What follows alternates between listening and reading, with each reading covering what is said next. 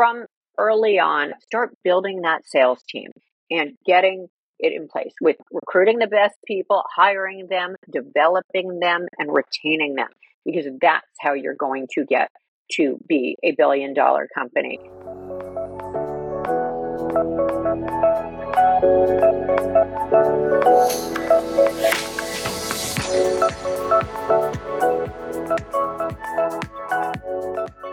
Hello, hello. I welcome you to another episode of Reaching Your Goals. Reaching Your Goals is hopefully your favorite career podcast where you get the insights to go from motion into action and make things happen.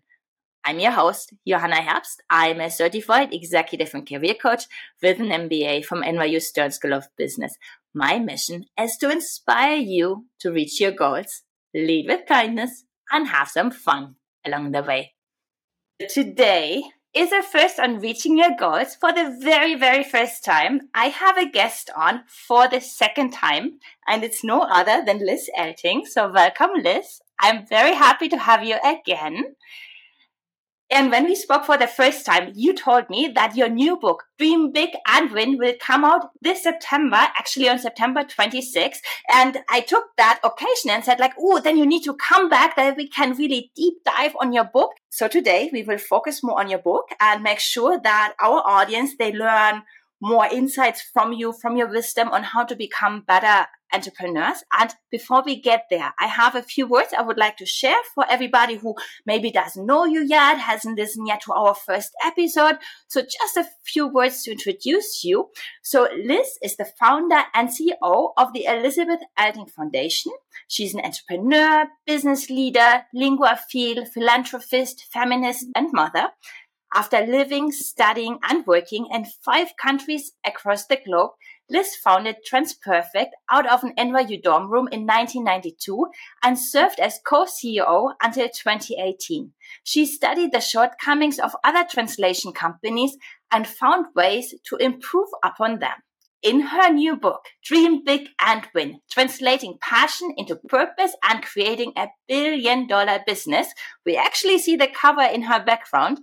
Liz reveals a counterintuitive approach to success and divulges practical and inspiring tips that everybody can implement immediately to not only dream big, but also to win. And the book is refreshing, it's humorous, and I'm sure everybody will want to buy it after our conversation. With that, it's time to jump in. Liz, it's so great to see you again. How are you doing today? Oh, I'm doing so great. Thank you so much, Joanna, for having me back. I am so excited to see you and honored to be here. So thank you again. Thank you. And as we did last time, I would love to start again with rapid fire questions. They are all new, so I hope you are ready for some excitement. I'll try. Yes, it's always exciting with you because you're full of surprises. So let's go. Yes. So your dad, he brought Kentucky Fried Chicken to Portugal. What is your favorite fast food chain? What's so funny about that is I don't like fast food. I don't like it. I can't stand it. It's so funny because my kids adore it. My kids give me such a hard time. They're like, Mom, how can you not like fast food? And they start saying, McDonald's, Chipotle, whatever. How can you not? And I don't. And I could tell you a little funny anecdote about that, but no, I do not like it. I like good sit down food. So yeah, sorry, long answer to your rapid fire question. I love it. Who is one of the entrepreneurs that you admire the most? There's so many. Okay. One. You want one? Well, Arianna Huffington's fabulous. I love her. Danny Meyer is amazing.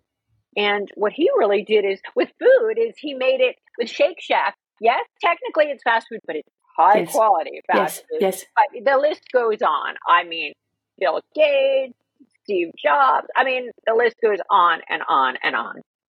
And I like that the first one that came to your mind was a woman. I like that. Yes, we need more women entrepreneurs. Absolutely. And what word comes to mind when you think of work-life balance? Okay, great question. I know it's super important to everybody, to all of us. It's very current, current, pretty much impossible. Yes, yes. And in your book, you mentioned at some point that some interviewees, they like college grads, they brought their parents to interviews. Is that true or false? It's really true. Is that not shocking? Yes, we had situations where their parents showed up. Their parents said, "Oh, we'll just sit in the lobby." And it's like, well, yeah. I mean, the lobby of our office on the 39th floor. So not downstairs even, but literally there. So that was crazy. Yes. And Yes. and sometimes they would call up after the interview and ask why their child didn't get the job. So yeah. And mentioning jobs, what was your very first job? My first, very, very first was walking a child to school. I I love lived in it. Toronto when I was 10 years old, and I was in grade 5, as we say in Canada, grade 5, and the child was in grade 2. And I remember I said, I will walk him to school every day. I got paid $5 a week, US or Canadian dollars, that is. And that was my first job. Oh, we had this discussion separately. Like the world is becoming so much more focused on social media. What is actually your favorite social media platform? I like LinkedIn. I do. I love LinkedIn. I mean, I think they're all interesting. Instagram's fun with the photos, right? And the reels. Yeah. But I love business. Business is fun. And so LinkedIn's fun. I'm always learning when I look at LinkedIn. And I love that. One last question for the rapid fire. There's one color that is very obvious when I look at you. It's pink. Oh, yes, it is. Like when you wear pink, you have pink in your background. How does pink make you feel? Pink makes me feel amazing and I love it. And I always gravitate toward it. It's just so uplifting. I have Yes. trouble letting it go. I will always forever be drawn to and just love pink. I love it. That is so cool. So rapid fire questions were a little bit shorter today, but we had them already last time a little bit longer. So I would love us to jump in. And today it's more about learning about your book. So to get us started, what actually did trigger you to write this book and why now? Yes, thank you for asking. So the reason I wrote the book is because when I was in my 20s, when I started my company, I had had just 3 years of work experience between college and grad school. So I looked for whatever business books and books on entrepreneurship and leadership that I could get my hands on. Read a bunch of them, but I couldn't find one quite like this. It's a beach read slash business book. It's very fast moving. It's really my story, but my story with as many business lessons as I could fit in there. Yes. What I learned from my experiences. And that's what I wanted way back when. I wanted someone I could relate to. They could have been written by anyone. I mean, usually they were written by, older people, usually men, and they didn't talk about their personal experiences. Now, when I read business books, I love the memoirs with the anecdotes, of course, and the lessons. But that's what I wanted back then. And that's what I wanted to share now. I learned so much during my time as a business person, and I still do. I wanted to share my lessons based on what I did right and the many things I Yes. did wrong. So that's why I wrote the book. You just mentioned the personal side because when I read the book, I also could see that you opened up and you showed yourself from your vulnerable side. And I imagine it's two different things, writing about it and then actually going to podcasts, going to fireside chats and to talk about that. How is that now to talk about your life and have people dissect it? It's exciting. I've always been a very open person, very transparent. I don't have a lot of personalities. I really have one, which is just me. So it was very fun to share my stories and talk about, the stuff that went wrong in my life and how it made me feel and what I learned from it. That was quite liberating. I didn't get into every personal situation I was in, and that is one of the challenges of writing a book, and partially because it could affect other people. Perhaps my Yes. family did not want me to open up about them, and that was an issue. Or previous people I worked with in business, I felt like it wasn't Yes. appropriate to share everything, but about myself, very open, and that was a lot of fun. You just mentioned other people because there's one question that I just have to ask. Like you talk about your experience within banking and then how it was like, hey, listen, phone. Have you ever met any of those people again? And if so, did they apologize? That's really interesting because it was such a brief time in my life. I was only at that company for a total of 6 weeks, and I never crossed paths with them again. I guess that's the interesting thing about the world I was in versus the world we're in Yes. now. Back in the early 90s, you would meet people and then you wouldn't see them again. Now, of course, we would come across each other on social media, right? And we would never lose touch. No, I didn't.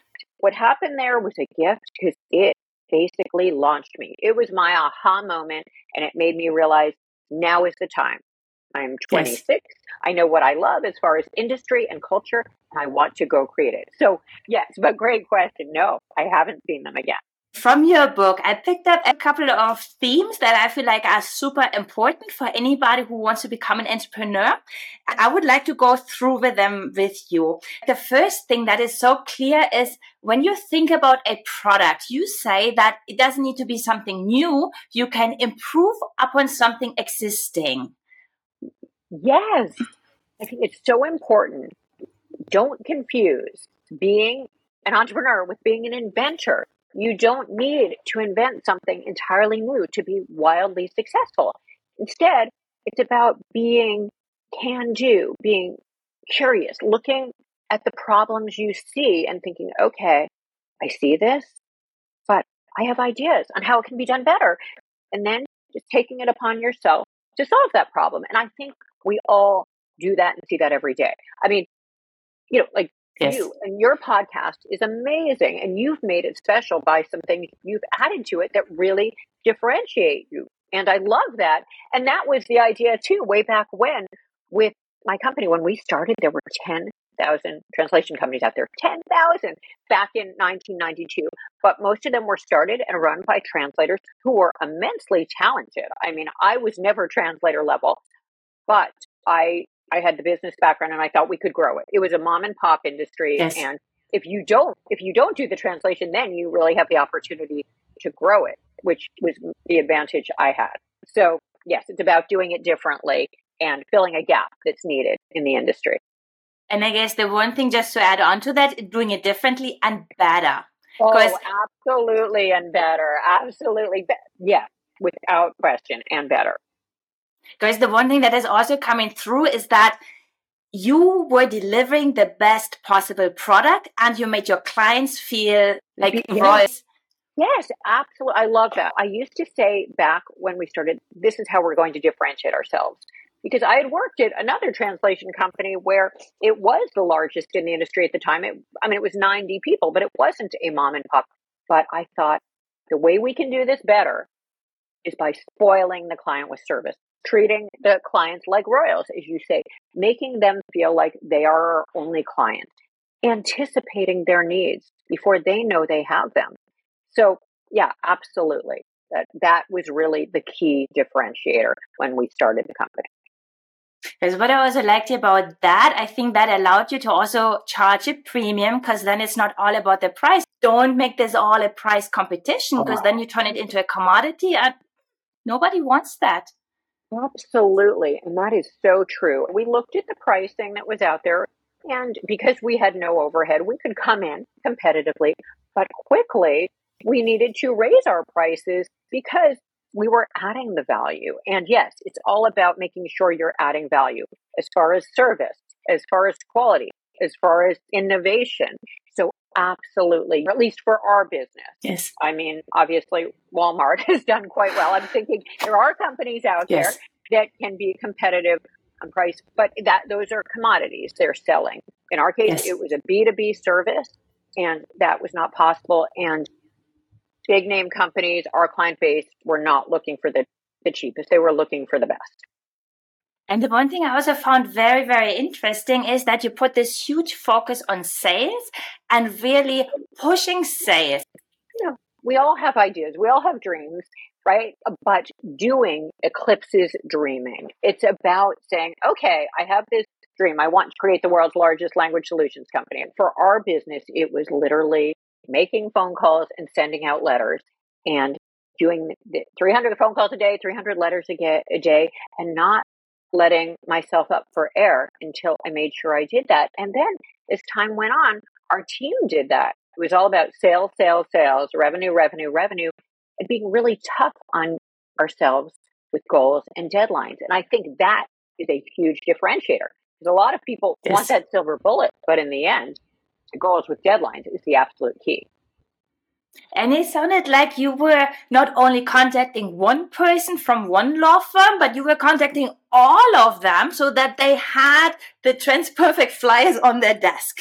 Yes, you're right. And, that's a really interesting point. I mean, certainly back then, nothing was centralized. There wasn't a central decision maker. But even now, wherever it's possible, I'm a believer in more is more. Rather than trying to find the right person, the perfect person, and spending so much time on it, there are times when it's just about numbers and action creates action. And that was the case for us. And that was how we built the company because you never know what's going to work. And I talk about this in the book too, how Yes. you need to just try new things. You can't spend so much time perfecting what is the perfect product, what is the perfect service, where is the perfect office. I mean, sure, you get your data, you get your information. I love that too. It's very helpful. But in the end, you just have to take a risk and try it. And if it doesn't work out and it's not getting the revenue, the profit, the results, then you remove it from your repertoire and you try something new. But you just can't wait till you have all the perfect information or you won't get anything done. So I think that's a very important point as well. Yes. And then also whom you bring on, because you were saying that attitude is more important than aptitude. And I found that so intriguing. Could you share a little bit more about that? Yes, because I mean, we brought on some very interesting people in the early days who had wonderful skills, right? I mean, they often were linguists, much better linguists than I ever was. One person who I mentioned, she refused to empty the garbage, and we were all emptying the garbage. I mean, there we were in our first office, but it was an executive suite, and it was a low-cost executive suite where we were able to use the office, but we needed to empty our own garbages. And she said, no, I don't do that. And that was a sign, right? Because we all need to do whatever's necessary. We all need to wear many hats, and certainly in the early days, but we need to be flexible all along the way. We need to be service oriented. Yes. And that's a very important quality in a person you hire. And someone who won't empty their garbage, that they're not service oriented. So that would be an example. Whereas if you hire people with the right attitude, the skills can be taught. I mean, well, skills are helpful from the get-go, but certainly some skills can be taught and the industry can be taught. What I like about that attitude is one of those things that I can actually control. I mean, I can go to work every morning, say hello to everybody, ask them how they are doing, and actually pick up a conversation if I feel somebody is in need. So that is something where I can really relatively easily make a difference. So I feel like that is something that everybody can take away to look at what is my attitude today and where can I maybe improve? That's right. You're right. I mean, that we can control. We can control exactly our positivity, our gratitude, our Exactly. I mean, I can service smile orientation. at you. Yes, yes, exactly. No, you're so upbeat, and that you can control, and also you either are that way or you aren't. But you Yes. can also, as you say, you can decide one day to be that way. Yes. Whereas your aptitude or your skills, that can be tough. But absolutely. So I'm a big believer in that. You were also talking about the curiosity, and you were just mentioning it like a few minutes ago, because I had exactly the same observation myself. Like, I ask questions all day long, and when I go somewhere and people don't ask anything, I'm like, am I that boring? Come on. No, you are beyond interesting.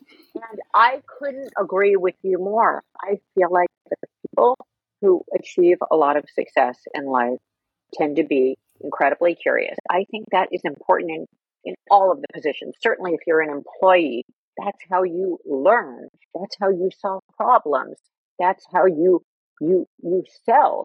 If you're an owner, oh my God, that's how you do the same. You're selling, you're Yes. coming up with the next idea, the next innovation. And it helps when you are genuinely curious. And that of course relates to sales when you go in and you meet with a client. You should not show up and throw up, but instead you should sit there, ask questions, listen, and then tell them how you're going to solve their problems. And again, because of your curiosity, figure out what more you can do for them. Anticipate their needs before they know they have them. So curiosity, so key, so key.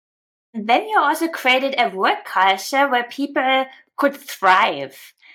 And how did you make that happen? Yeah. And I think that was something that we continually worked on because in the early days, we made mistakes. I thought that sales and production needed to be on the same team. That was another thing that I learned from the company I was at between college and business school. One of the problems was I always felt after being first in production and then in sales there, that sales and production couldn't agree. Sales wanted to sell something. Production said, no, it can't be done. It can't. And they were fighting constantly. So one of my thoughts when I started was, let's make it so sales and production are on the same team here. So that was one of the big focuses. And one of the ways we did that was incentivizing both of them to make it so when the company did well, they did well. And that related to aligning their pay with revenues and profit of the company and their respective divisions.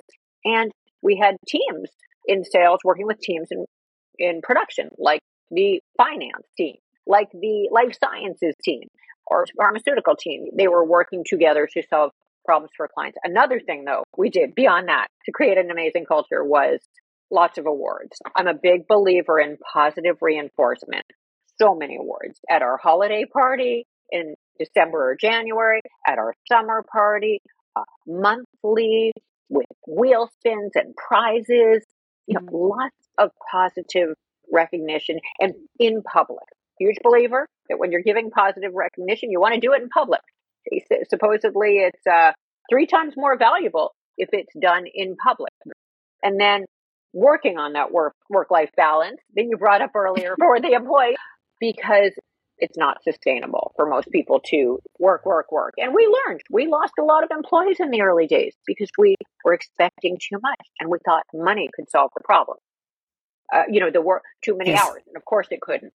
So making sure people's work-life balance is there, that they are not working crazy hours and they still have time for their outside life. So were then the people sent home after a certain amount of hours, or how did that happen? Yeah, I wish it were that simple, right? Because when you're in the service business, it wasn't so simple. So we, found solutions over the years, like creating shifts. So a person could leave at the end of the day and hand their work off to the next shift. Also, as we opened offices around the world, we would make it so an office in another time zone could handle the work. And then finding ways to make sure people took time, like giving them comp time. If they were working day in and day out for a week or two on a project, they were given comp days after that. And they needed to take them. We would require them to, unless they really didn't want to. And same with their paid time off. We would require them to take it. Another thing that was a fun idea is giving their birthdays off, finding perks like that. Okay. Sure, people don't want to work on their birthday, but often people won't take it as a holiday and just say, your birthday's off. You're taking your birthday off. And that, of course, you can plan ahead for. So that was I another love fun part. it. Yeah. And the other thing I just have to ask, what was the policy on parental leave? Because I know the way you did it was, I would not call it best in class. I'm sorry. It was worse in class. It was worse in class. And it was a while ago. But what I learned was, first of all, you need to make sure your coworkers, your co-founders agree with you on it, and you're on the same page. You want to make sure that you can get the proper family leave in place without question. I unfortunately was not able to go on maternity leave. And I say to everyone now, if you're creating a company, you must have proper family leave policies for everybody. I didn't get that luxury, and there were a number of reasons why. So I think it's critical. It's absolutely critical. I can talk about why you need, as an owner, to make sure you have a succession plan. Even, as the owner, often you feel like, well, only I can do this. Or maybe I don't have the right team in place. Maybe I haven't delegated properly. Maybe you don't trust other people to do it. There are all kinds of reasons why you can feel that way, but you need to set it up so you, as the owner, can take your family leave. And then, of course, that you're providing it to your people, because it's not sustainable for anyone to work at a company that doesn't provide that. And, unfortunately, in the US, we don't have laws that I require it. know. So our employers need to make sure it happens. So feel very strongly about that. You were just mentioning something else where I had a big aha on my end, like this idea that the owner thinks he or she is the only person who can do it. Because you said if the owner is doing their sales, at some point they need to start delegating it. Otherwise, they will not be able to grow into $1 billion business because they only have two hands. Absolutely. No, you said so well.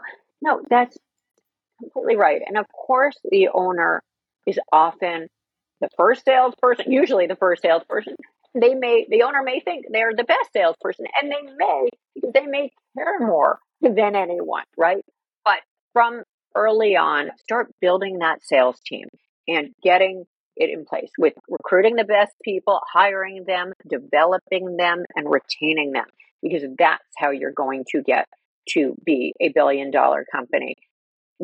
Creating a world-class sales organization. I mean, there are so many entrepreneurs I know that have amazing ideas, amazing offerings, amazing infrastructures on the back end, on the production end, but they are the salesperson and the only salesperson for the absolutely critical one. And that needs to change. People will not scale up if that doesn't change. So that should be part of the plan from the get-go. And to make that happen, you need money. So that is the last theme I would like to talk about, because you talk about frugal beginnings, and I admire that you didn't require any outside funding. You were growing it from nothing Yes. to a lot. Yes, and I think it's great if you can avoid the outside funding, because you can save yourself a lot of time on creating that perfect business plan and that perfect deck, and then going out and spending a crazy amount of time trying to get the funding, which is nice, but then in the end, you're still responsible for revenue and profit and making sure you have it. So instead, found for my business, my time was better spent focusing on revenue and profit. And so how could we afford salespeople? Great question.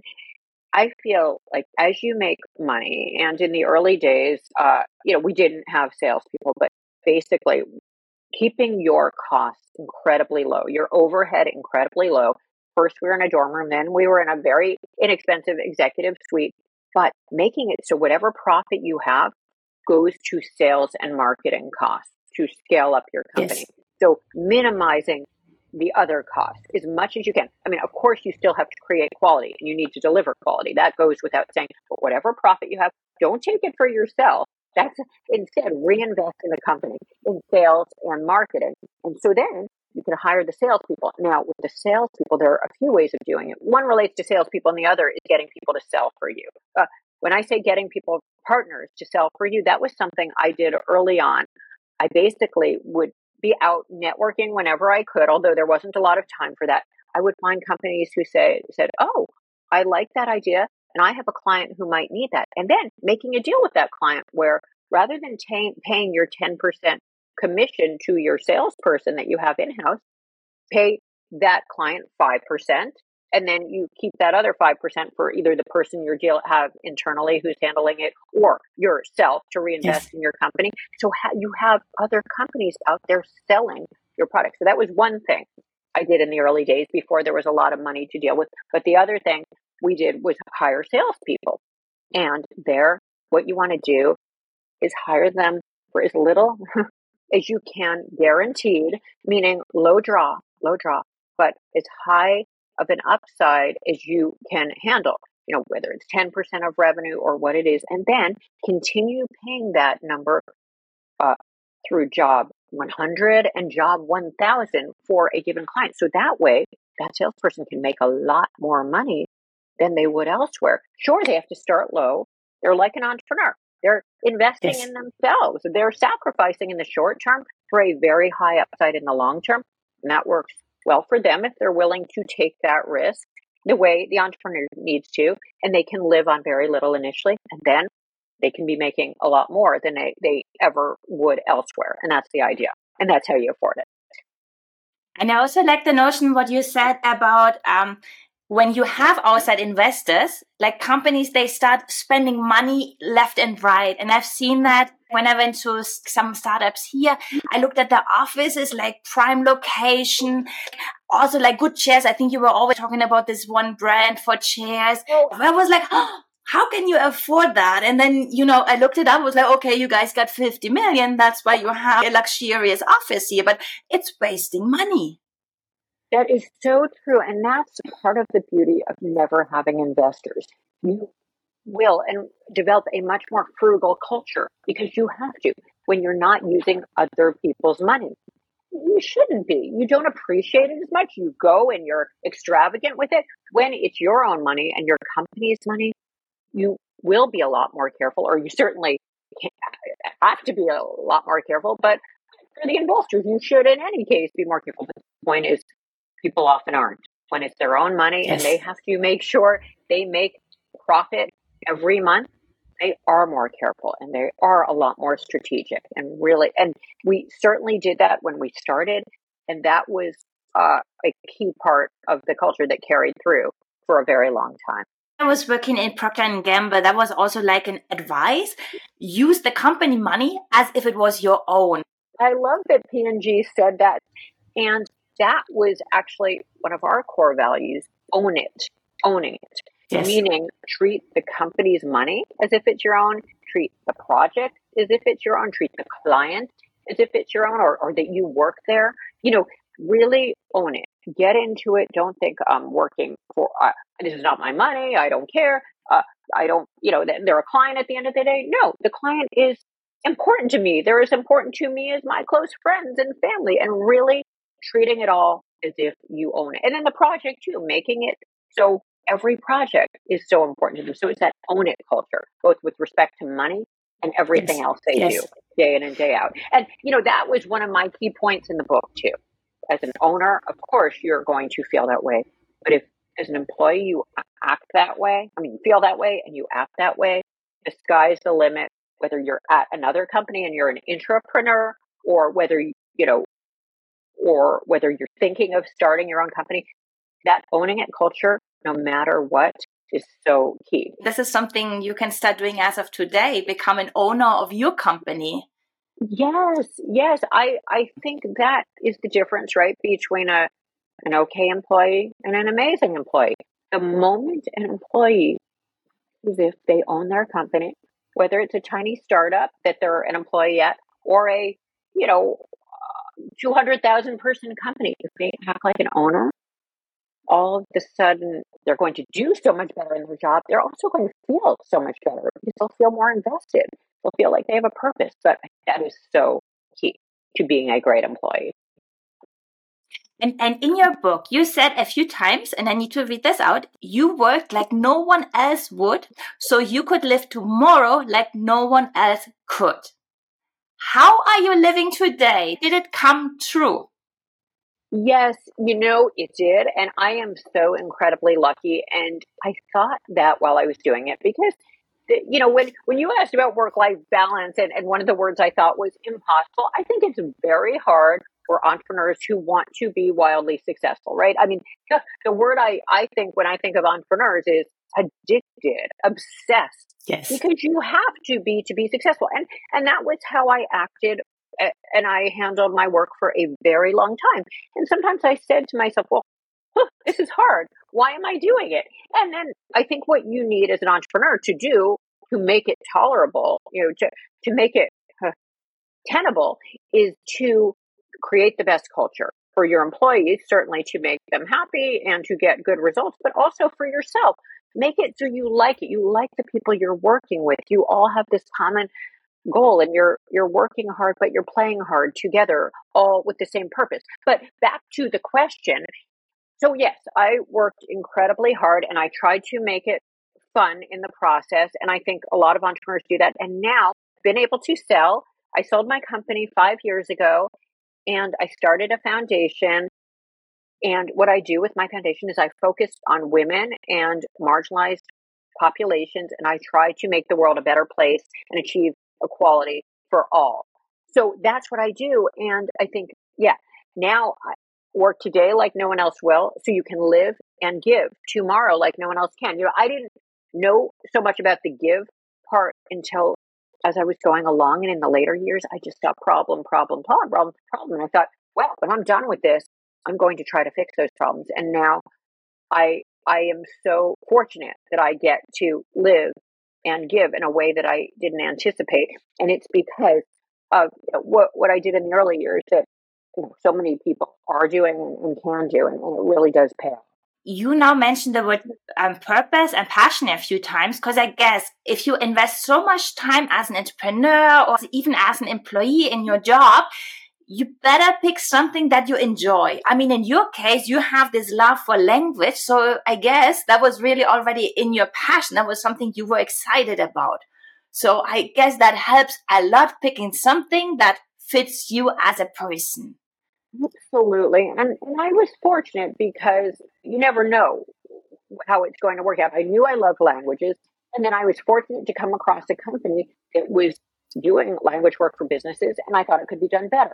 So I had the opportunity, and it was the beginning of globalization. So what a wonderful time to do it. Yes. Right. So I was lucky as far as that. There's been talk by some people that I listen to. Don't just do what you're passionate about, because if you get good at something, you're going to love it and you're going to be successful. So I think that's true. If you're fortunate enough to find an industry that you love where there's a need, yes, just, grab it, do it, don't wait. But I think, some people realize the things they're passionate about are working with people, right? I mean, and that's obviously very broad, or like Yes, and then solving they become coaches. right, they become coaches, yes, or solving clients' problems, and then it could be just getting to a point where you're a salesperson, right? You're solving clients' problems. I think if you're fortunate enough to be able to find a need related to one of your hobbies, maybe, languages or Yes. whatever it is, great. The other thing I'd say about it is, yes, I to this day adore languages, and that's how I got into the industry. But I I realized over the years it wasn't just about that. It was about bringing in great people and being a part of their development and watching them grow and watching them become enormously successful in their careers. And that was what became a passion, my Yes. passion. So it moved into that. And then it became about learning new things and continually learning. And actually, that's what I get to do now because of the different things I'm doing. So I think your passions evolve too, right? As you go through life, you see all the problems that need to be Yes. solved. And part of it is because I was working hard, I didn't have time to focus on them. So now, how lucky am I that I can now focus on solving a lot of these problems? And there's so many to solve. So that is fulfilling. Also, I'm learning so much, as I said, and then I'm meeting so many amazing people that are trying to solve the world's problems, and that's what they dedicate their lives to, that are smart, that are curious. And it just has really opened up my world. And, again, I realize there's so much more that needs to be done, but I get the opportunity to work on it, and hopefully we can see some real change in the not too Yes. distant future. And you just mentioned the word smart, curious, learning. I mean, this is also what I get out of that book by getting to know you through how you were writing, how you are sharing your story.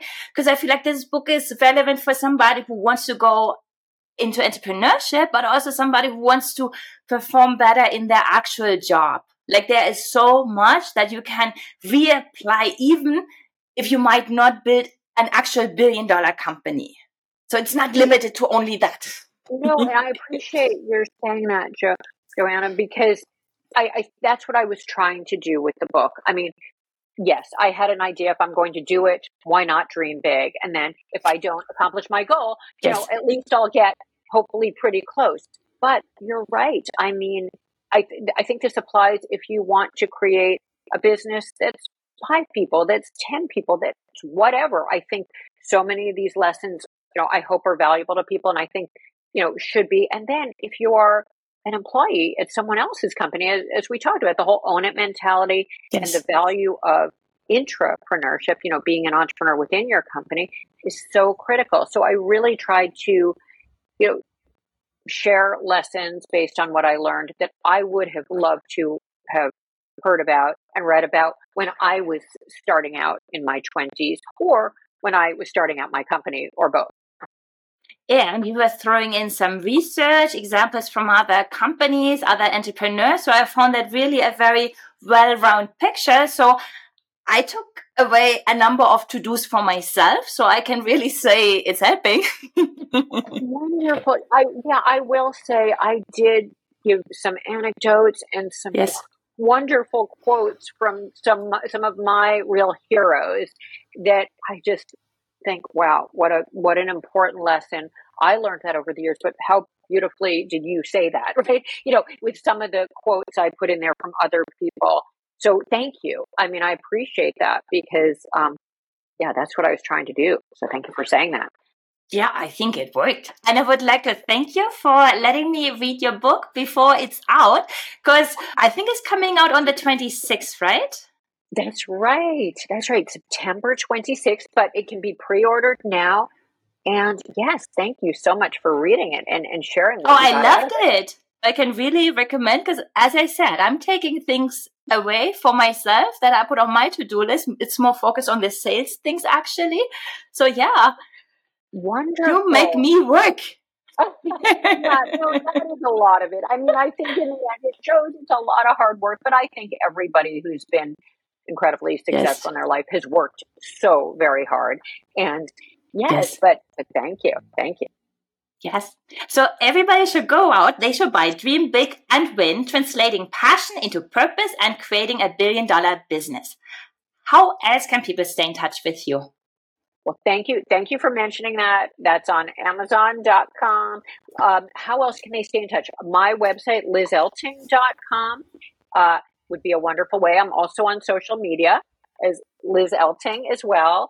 Instagram, Facebook, X, Threads. Yes. And then my foundation. I also have a website, ElizabethEltingFoundation.org. And I would love to hear from all of you. Perfect. Thank you so much for joining me for the second time. I hope that at some point we make it a third time. So you're always welcome. Oh, thank you so much, Joanna. I so appreciate it. This was so much fun. And I just so appreciate you. You're amazing. Thank you. I hope you feel inspired now to dream big and win. And if you need a partner in crime, somebody to bounce your ideas off, you can always reach out to me. And with my coaching hat on, I'd be happy to support you in your journey of dreaming big and making things happen. You can reach me at johanna.herbst@delegate.com, or you can message me via LinkedIn, and I also put my contact details in the show notes. Since you're still listening, have you already subscribed to the show? If not, it's only one click, and then you will get the next episode in your inbox when it drops on Tuesday. And if you don't want to wait till Tuesday, you can also, on top of that, subscribe to our newsletter at delegate.substack.com, and then you will get some inspiration, potentially even before next Tuesday. So stay tuned. And with that, we are done for today. We are one step closer to reaching your goals. Talk to you guys next time. Bye.